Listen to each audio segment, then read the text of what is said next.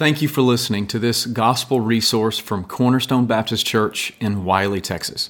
Feel free to use or share this resource, but we ask that you not alter the content in any way. For more information about Cornerstone Baptist Church, please visit us at cornerstonewiley.org. Well, let's open God's Word now. Revelation chapter 17 this morning. We're going to begin looking at verse 11. And then we'll finish the chapter today. So, Revelation chapter 17, starting in verse 11.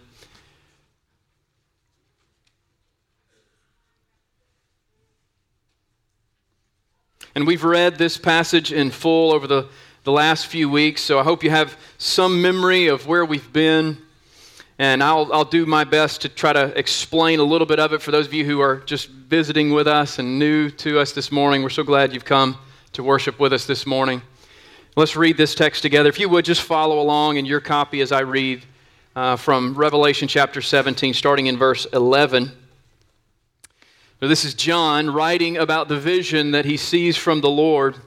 He says, "As for the beast that was and is not, it is an eighth, but it belongs to the seven, and it goes to destruction.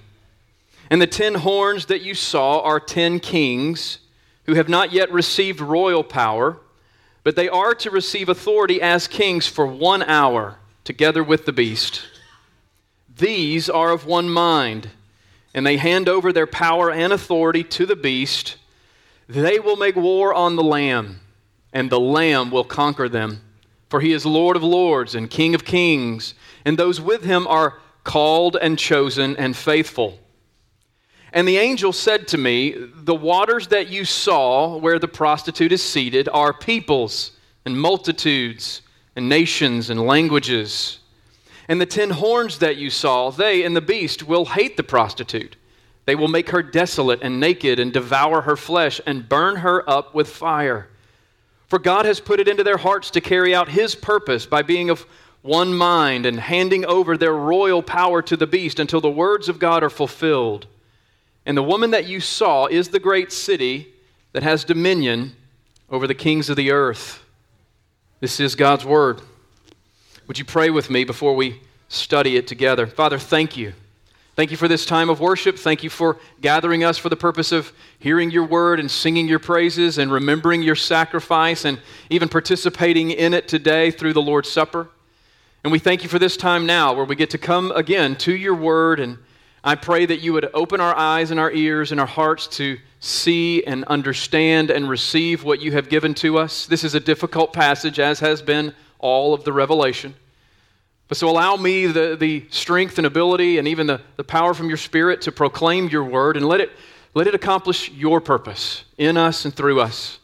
Lord, we give you this time, and we pray in Jesus' name, amen. Betrayal. Betrayal is one of those things that at some level all of us have experienced, maybe through a friendship or maybe through a family relationship, or maybe it was at work. Betrayal is one of those things that most of us can identify with at some level. Betrayal can be defined as giving aid and giving information to the enemy. But we know it best from our own experience. And perhaps we know it as a nation, as a people. We know it best by the men and women who have become notorious because they gained the trust of those around them and then abused that trust to deceive and bring about their own disastrous plan.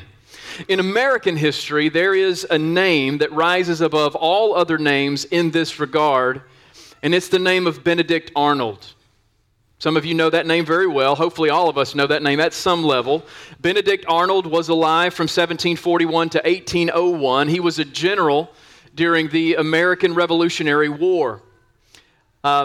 He originally fought for the American Continental Army, but through a series of events that weren't favorable to him, he was passed over for a few promotions. He was court-martialed for his behavior in a couple of instances, and then he was offered a large sum of money by the British, and because of that, he decided that he was going to defect and he was going to betray his countrymen.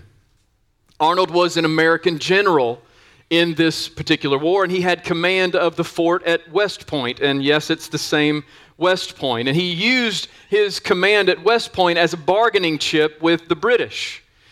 But as you might know from history, his plan fell through. His plan was to surrender West Point, and he had devised this plan with a British major named John Andre. And the plot was discovered when Major John Andre was captured, and he was carrying papers that revealed this particular plot. And upon learning about Andre's capture, Arnold fled and was nearly captured by Washington's men, but he was not. He made it into the British forces, and then he joined their ranks. He went from being a general to being a brigadier general, and he led those British forces into several raids in Virginia and Connecticut. But as we know, the war ended with an American victory. And after the war, Arnold was able to spend some time in Canada. He ended up going to London at one point, and then he died in obscurity, and essentially he was trusted by no one. Not the British, and certainly not the American forces. And yet his name, his traitorous name, has lived on.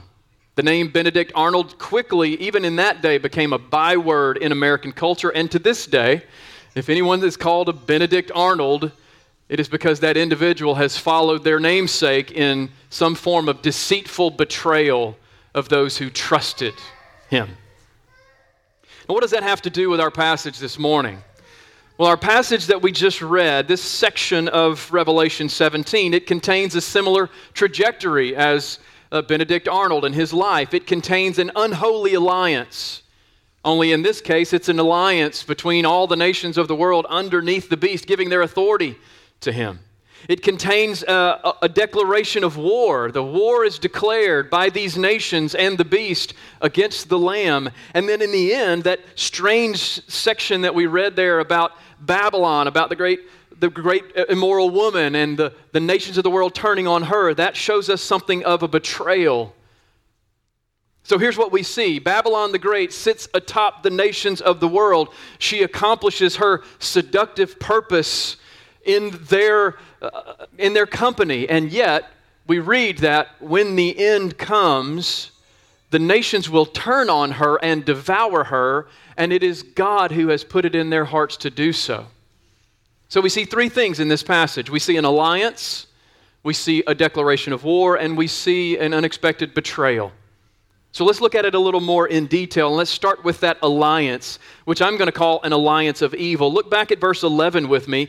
It says, "And as for the beast," that we've been studying, the beast that was and is not, the beast is an eighth, but it belongs to the seven, and it goes to destruction. So for those of you who are new to us this morning, or maybe you've forgotten what we've studied over the last couple of weeks, here's what's happening in Revelation 17. John is speaking to an angel, and this angel is one who had been assigned in chapter 16 to pour out the bowls of God's wrath. So this is a bowl angel. And this angel comes to John and says, I'm going to give you a new vision, and I'm going to explain that vision. And he takes John out into a wilderness, and he begins to show this vision of chapter 17 and 18, which reveal how God is going to defeat the 5 enemies that have been revealed throughout the book of the Revelation. Those 5 enemies include this: the dragon, who symbolically represents Satan himself; the beast from the sea, who symbolically represents the wicked kingdoms of the world; the beast from the earth, which symbolically represents the idolatrous religions of the world; and then Babylon, who represents the seduction of sin or worldliness; and then those who are earth dwellers, those who represent those who rejected Christ and those who worship the beast. Those are the 5 enemies of God and of God's people that have been revealed throughout the book. And that's what this vision is all about, how God is going to judge them ultimately and destroy them. And here in verse 11, the angel is talking now about the beast that represents those kingdoms of the world that are in league with Satan. And John is told here that the beast has 7 heads and 10 horns. And these 7 heads and these 10 horns represent anti-Christian kingdoms, godless kingdoms of this world and their rulers.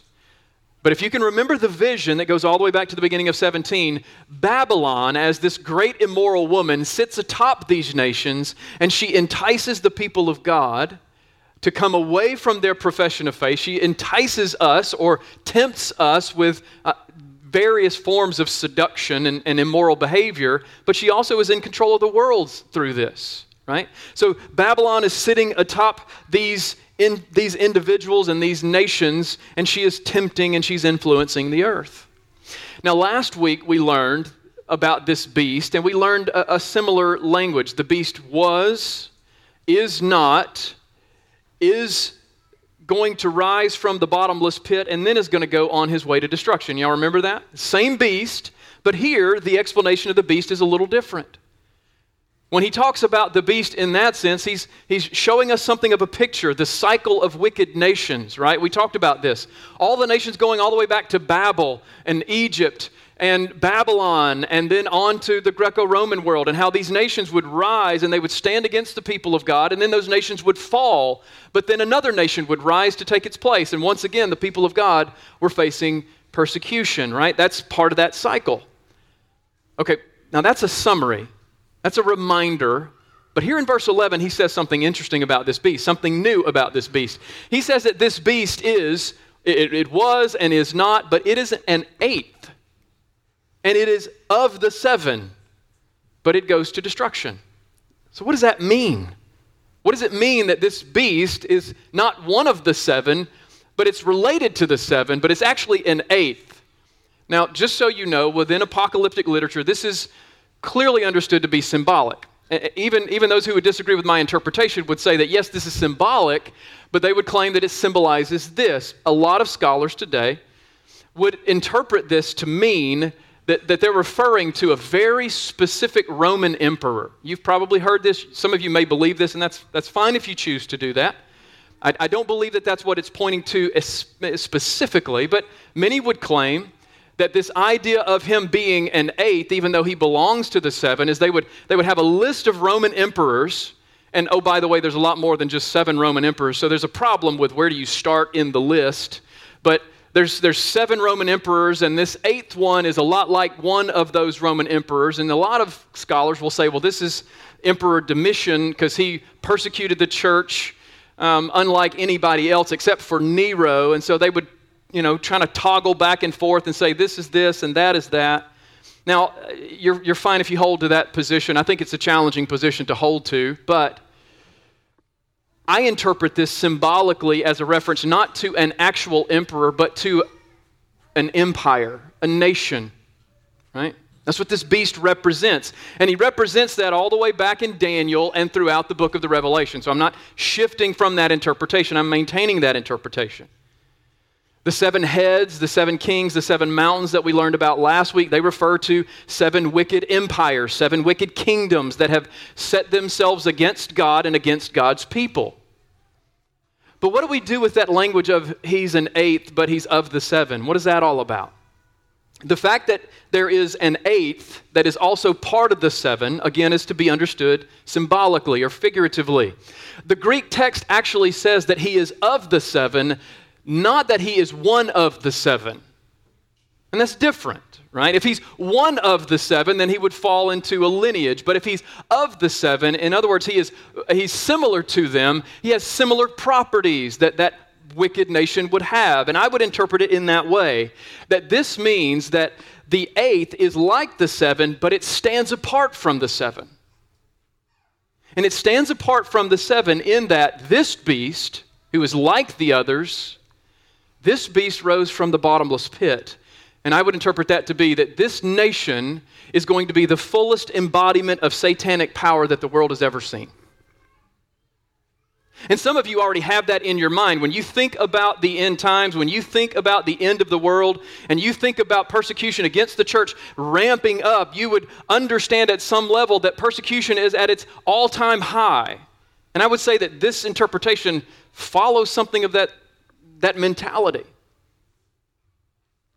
The wicked empires of history that have persecuted the people of God, they were all, according to the scriptures from Genesis to Revelation, they were all under the direct influence of satanic power.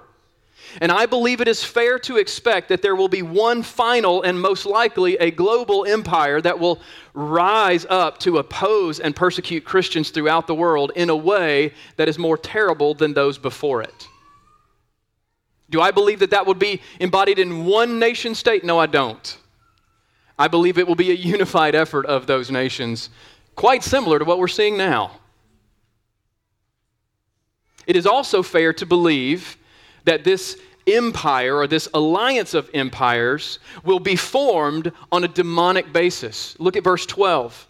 He tells us, "And the 10 horns that you saw are 10 kings who have not yet received royal power. But they are to receive authority as kings for 1 hour together with the beast. These are of one mind, and they hand over their power and authority to the beast." So the beast and the 7, which represents kings and heads and all that, that's referring to nations. This is referring to leaders or rulers over those nations. And the thing that they have in common is that they are going to receive their authority. The question is, where do they receive their authority from? And then they are going to, in league with one another, they're going to unite that authority with the beast in opposition to the people of God. So this gives us a picture of demonic realities influencing world events, even for the purpose of allying those world events against the people of God. The angel explains that this will take place in the future from John's day, because these kings have not yet received their power. They will receive it, but they haven't, at least at that point. And these 10 horns represent world leaders, other nations who are under the influence of Satan. But there's even more numerical symbolism here. Notice the number 10. There's 10 horns. The number 10 is used throughout the Revelation in a symbolic way. In the sense that whenever the word 10 is used to describe something, it's used to describe the influence of Satan, his servants, and his activities. I'm going to give you these. You can write these down and go back and look it up if you'd like. Or if you have some Bible software, you can just search throughout the Revelation for the number 10 and you'll see this. But Satan instigates 10 days of persecution in Revelation chapter 2 and verse 10. So the reference to 10 days of persecution is related to the activity of Satan in Revelation chapter 2. In Revelation chapter 12 and verse 3, we read that the dragon himself, the symbolic representation of Satan, has 10 horns. The beast coming up out of the sea, which is the very beast we're studying here in Revelation 17. Also in Revelation 13, that beast has 10 horns. The scarlet beast that we've been studying has these 10 horns, and here we see that there are 10 kings making an alliance in service to the beast. Every time we see that terminology, it is symbolically tying the actions of those individuals or that activity back to Satan himself. And so when we read this, we understand that these 10 kings coming together with the beast are coming to do the bidding of Satan himself in the world. That's the way that the vision should be understood. The point is to show that these wicked empires and the final wicked empire and all of the unbelieving world leaders who are allying themselves together in opposition to Christ and the gospel, they are undeniably in league with Satan.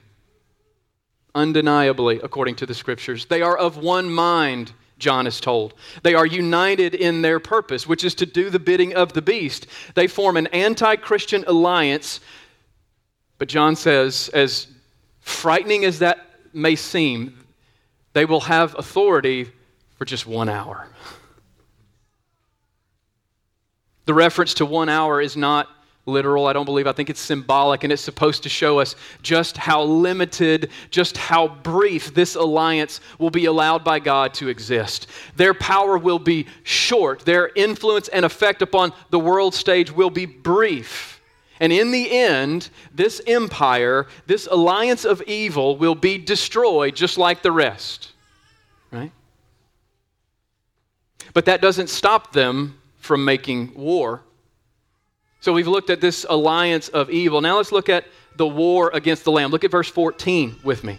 It says that they will make war on the Lamb, and the Lamb will conquer them, for he is Lord of lords and King of kings, and those with him are called and chosen and faithful. So this passage is not only a reference to the Lord, this is a reference to the church, those who are called and chosen and faithful. Brother, sister, that's you. If you ever wonder, as you're reading through the text of the Revelation and you're trying to make sense of the symbolism as I've been teaching it to you, and you might wonder, well, where's the church in this? Right there. And you have to see it in that language. The chosen, the called, and the faithful. So we will be with the Lord in this particular instance. But there's no doubt about this passage, this alliance of evil nations are making war on the Lamb. And you might wonder, where are we in the scope of the nations making war on the church? In American culture, there exists still, to this day, a general appreciation for Jesus, even amongst unbelieving people. Now, I'll grant you that many of those unbelieving people, they don't really understand who Jesus is, right? They've created a Jesus in their mind, and that's not the Jesus of Scripture. Yet, there is still a general acceptability to Jesus. And growing up in the South, which I know not all of us in this room can say that, but I grew up in the South. And growing up in the South, I was taught at a very early age to have respect for the things of God, right? The Bible is true. Church was a place to be quiet. I'm not telling you to be quiet, but that's what I was taught as a kid. And when it was time for church, my dad would snap his fingers or he'd give me the eye, and I knew it was time to straighten up, be quiet. Put whatever I'm playing with in my pocket, you know. We were taught that, and then we were also taught that Jesus was very important. And in such a climate, it might be hard for us to imagine a united effort, including our own country, in opposition to Christ and the church. But friend, if you look a little bit deeper into what is going on in Western society, you cannot help but see that the foundations of biblical Christianity are already being opposed on numerous fronts. Our nation has experienced a moral revolution, a sexual revolution that started in the 60s, and it has become codified into law with the Obergefell decision just a few years ago. The breakdown of law and order has occurred so much that when a national court case is decided, every major city expects not only protests, but riots and looting and destruction, and virtually no one is held accountable. The attack on the nuclear family, which is the foundation for all of human civilization, is still marching on. The systematic and taxpayer-funded push for ethnic prejudice under the guise of diversity and equity and inclusion is in opposition to what the Bible teaches about human dignity and social unity. And the rise of Marxist teaching is a direct assault upon the Western ideas of personal property and limited governance and just taxation, which are all predicated on a biblical worldview. Brothers and sisters, we are witnessing, we are seeing it happen around us, and it's been happening for decades now. We are seeing a series of massive cultural shifts where fundamental beliefs rooted in God's Word are not only seen as outdated, but oppressive. And in short, our culture is increasingly aligning itself with beliefs and morals and practices that are directly opposed to Christ and His Word. So in many ways, this war has already begun. This war has already begun. But we can take comfort in something. They will make war on the Lamb, but the Lamb will conquer them. The Lamb will not be defeated. He will conquer. Why? Because He's King of kings. He's Lord of lords. He has authority over all of them. In fact, I would interpret this that the authority that they have been given is an authority that has been given by God. There is no authority except God's, and He grants authority to all, even the wicked nations, to accomplish His purpose. The Bible tells us that these individuals are like a stream in the Lord's hands. Now, some would say that this particular phrase about they making war on the Lamb and the Lamb conquering them, for He is Lord of lords and King of kings, some commentators will say that this verse is out of place. And they'll say it's out of place because it's taken from the battle scene that we're going to read and study a little bit later on in Revelation 19. And you're probably familiar with that passage. In Revelation 19, Jesus returns in this triumphal way, and he returns on a great white war horse. And when he comes to make war. He comes to tread the winepress of the fury of the wrath of God the Almighty. And when he does, we learn in that instance that he has a name that is written on his thigh, King of Kings and Lord of Lords, right? And we love that, right? We love that picture because it shows the triumphal and victorious return of Christ. And some would say, well, this little verse here is out of context because that really belongs there. Well, what John is receiving from this angel is he's receiving just a one-verse description of what is to come.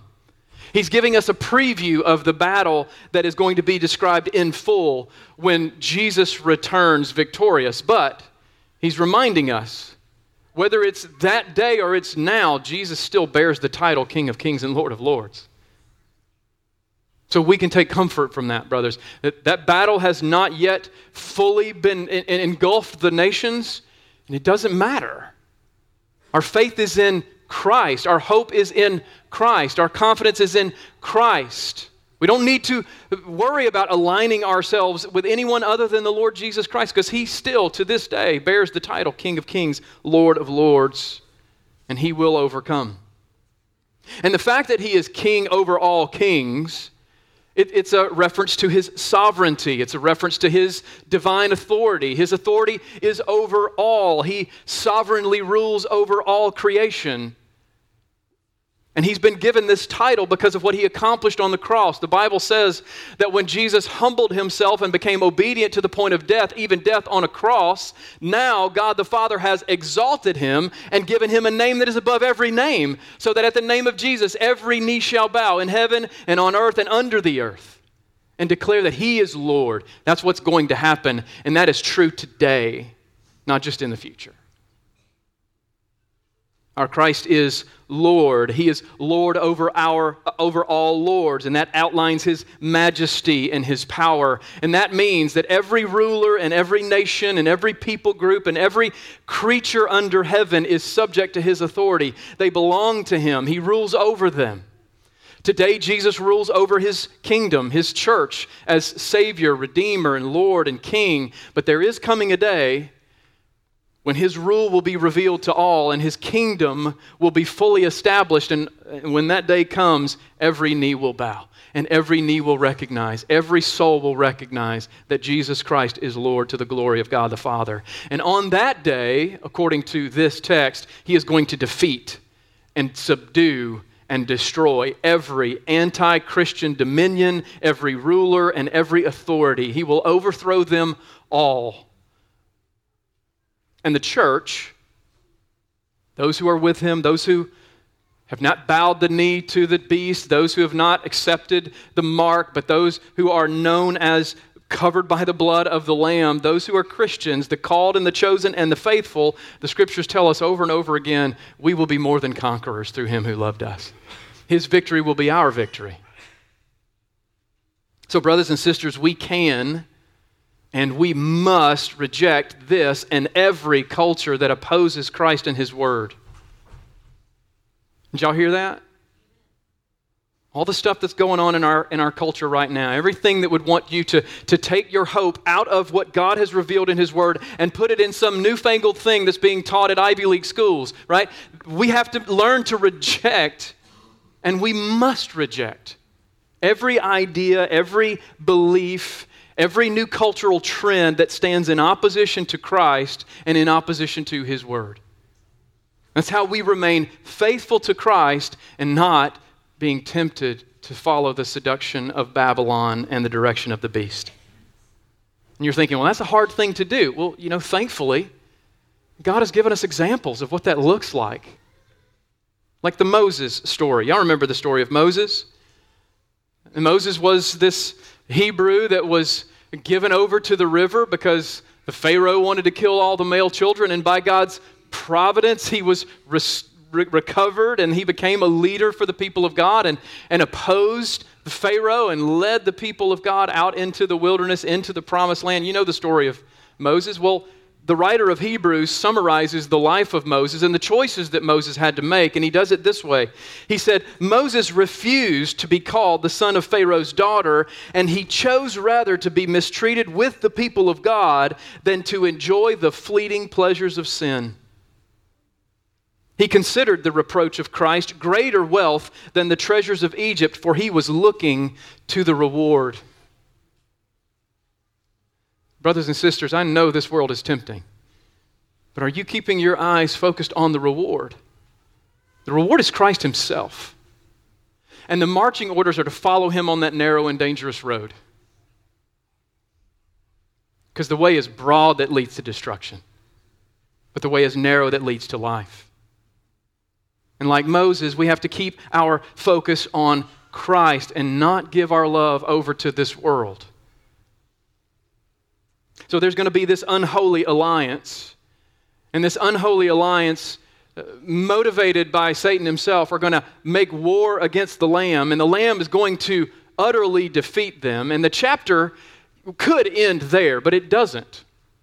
It ends with this strange twist in the course of events. The entities that once worked together will be plagued by an epic betrayal.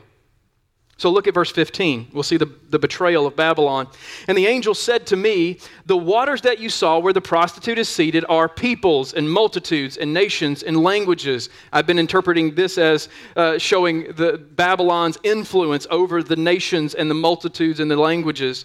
In verse 16, and the 10 horns that you saw, they and the beast will now hate the prostitute. They will make her desolate and naked, and devour her flesh and burn her up with fire.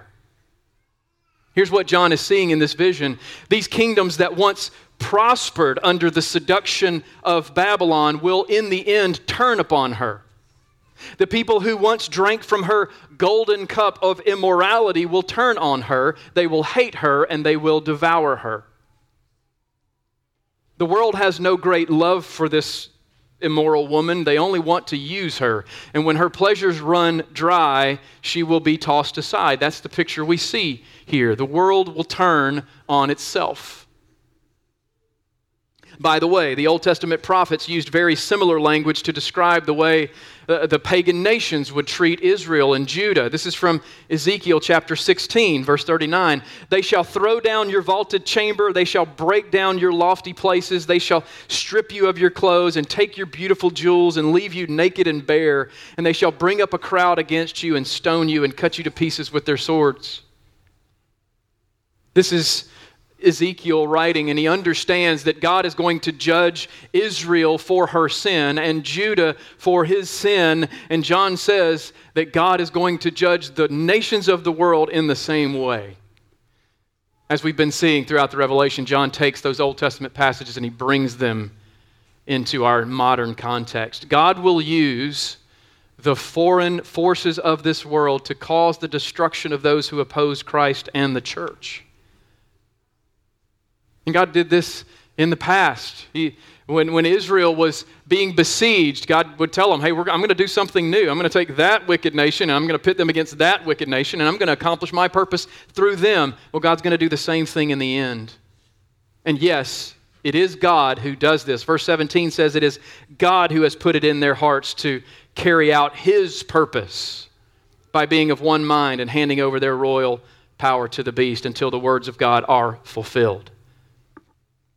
Friends, I know that there's a lot of different ideas about what God is obligated to do within the world, but I can tell you this, from my study of Scripture, God is under no obligation to give grace and mercy to anyone, especially to the nations who reject his Son and his word. The coalition of evil are like water in his hands. He will direct them in whichever way he wills, and by doing this, he is simply carrying out his purpose and fulfilling his word. God is sovereign. He will accomplish his purpose. But the betrayal of Babylon brings, at least into my mind, the story of another betrayal, not just Benedict Arnold, but one that's a little closer to maybe our context here, and it's the betrayal of Judas. Now remember Judas. By all accounts, Judas was a faithful and dependable disciple of Christ. by all accounts, he was trustworthy. I mean, it was Judas who had been given control over the purse strings, right? Judas was that individual. But we know this, inwardly, Judas harbored a love for the world. He harbored a love for money. He harbored some love for power. And his life bore proof of Jesus' teaching. What Cody led us in earlier in our confession of sin, his life bore truth that you cannot serve two masters. You can't serve both God and money. Judas betrayed the Lord for a bag of silver. And maybe the temptation in our hearts today is, well, I can still love Jesus and have my worldliness too. And the scriptures tell you, you can't serve two masters. The allure of this world is strong. The temptation to sin is powerful. But don't be lured away by the world. The promises of satisfaction are false and empty. They lead to destruction. The pleasures of this world will last only for a season, a brief moment. Babylon offers nothing that will last. But Christ holds out the promise of eternal life to those who find it. And so I've been kind of referencing this teaching of Jesus on the narrow path and the broad gate. I want to bring it up now, and I'll close with this thought. In Matthew chapter 7 and verse 13, Jesus says, "Enter by the narrow gate." And I want you to think about what that word narrow means. How many of you like being in narrow places? None of us do. But that's the gate that he tells us to enter by. For the gate is wide, broad, and it is easy, but it leads to destruction. And those who enter that broad, easy, wide gate are many. But the gate is narrow and the way is hard that leads to life, and those who find it are few. This is a passage we know well. Let's think about it in terms of what's being revealed to us here. And don't forget that this is being revealed to the church. This revelation is being revealed to the church, especially to those within the church who might be tempted to compromise their faith with worldliness. Jesus tells us in this discourse on the two gates, he tells us that there are really in life only two spiritual journeys. And I know that kind of flies in the face of our modern culture. We want to believe that, there are many ways to God. There are many different pathways to God. And I could be on this journey or that journey or any of the dozen options that I have available to. And Jesus just cuts right through all of that jargon and says, no, there's really only two journeys. There's really only two paths. There's only two gates. There are countless religions in the world, but there are only two ways and there's only two destinations. The way to destruction is broad. There's plenty of room. Plenty of room for all kinds of beliefs, all kinds of religions, all kinds of ideas, all kinds of spiritual commitments. Broad and easy means open, it means inviting, it means tolerant. It's an easy way that doesn't require much from you in life, but Jesus says in the end it's going to lead to your ruin. It leads to destruction. The other way is narrow. It's cramped. It's so narrow that you have to walk single file, right? It's not broad and easy, it's narrow and it's difficult. That word means dangerous. But that narrow and dangerous way, guess where it leads? It leads to life. It's the only path that leads to life. There's only one path that leads to life, but there are countless paths that lead to destruction. And here's what that means as an application point. Your spiritual beliefs are leading you somewhere. Your faith commitments are leading you somewhere. And some of you may argue, I don't have any faith commitments. I don't believe in religion. Well, that in and of itself is a faith commitment. You are putting your hope in something, whether it's Christ or this world or yourself. You've made a faith commitment. There's only two paths, and we're all on one of the other. Even if you're on a path that has rejected religion in general, or maybe if you're on a path that rejects the gospel more specifically, you've made faith commitments and they are leading you somewhere. We enter our chosen path through the gate, through those faith commitments, through those beliefs. And the question that presses on our hearts at this point is, which path are you on? There's only two. And by doing this, Jesus says, oh, by the way, that universalism that keeps being preached and taught all over the world, that's a lie. There's not universal ways to salvation. There's one way to salvation. And Jesus is going to make this even more narrow and just anger our culture all the more. Not only does he say there's only two paths, he says the only one that leads to life is me. I am the way, I am the truth, I am the life. Only through Christ can your sins be forgiven. Only through Christ can you have hope that when that alliance is made in the world and the Lamb conquers that alliance, that you will be with the Lamb, chosen and faithful and called. Only through Christ. Jesus is the only way to the Father.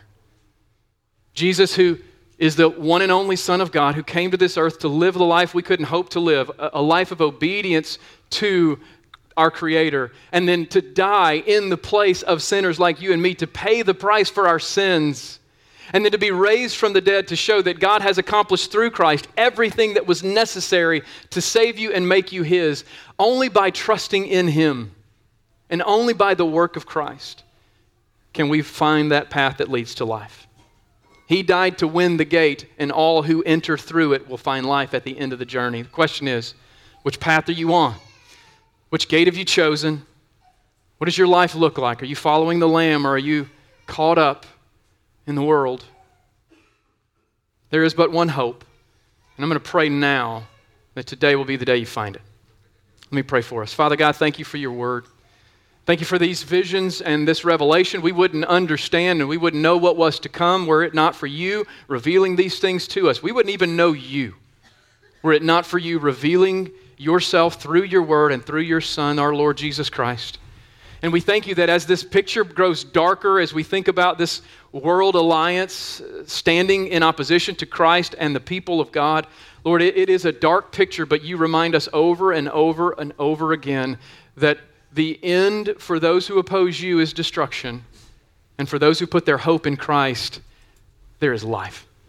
So, Father, would you comfort us with these words, and would you encourage us as your people? And for those among us today who don't know you, who are just following the course of the world, following the prince of the power of the air, let them know that the end of that life leads to destruction, and there is one hope for them, and that's to turn from their sin and put their trust in the Lord Jesus Christ. Would you accomplish your saving purpose in their hearts today, even now?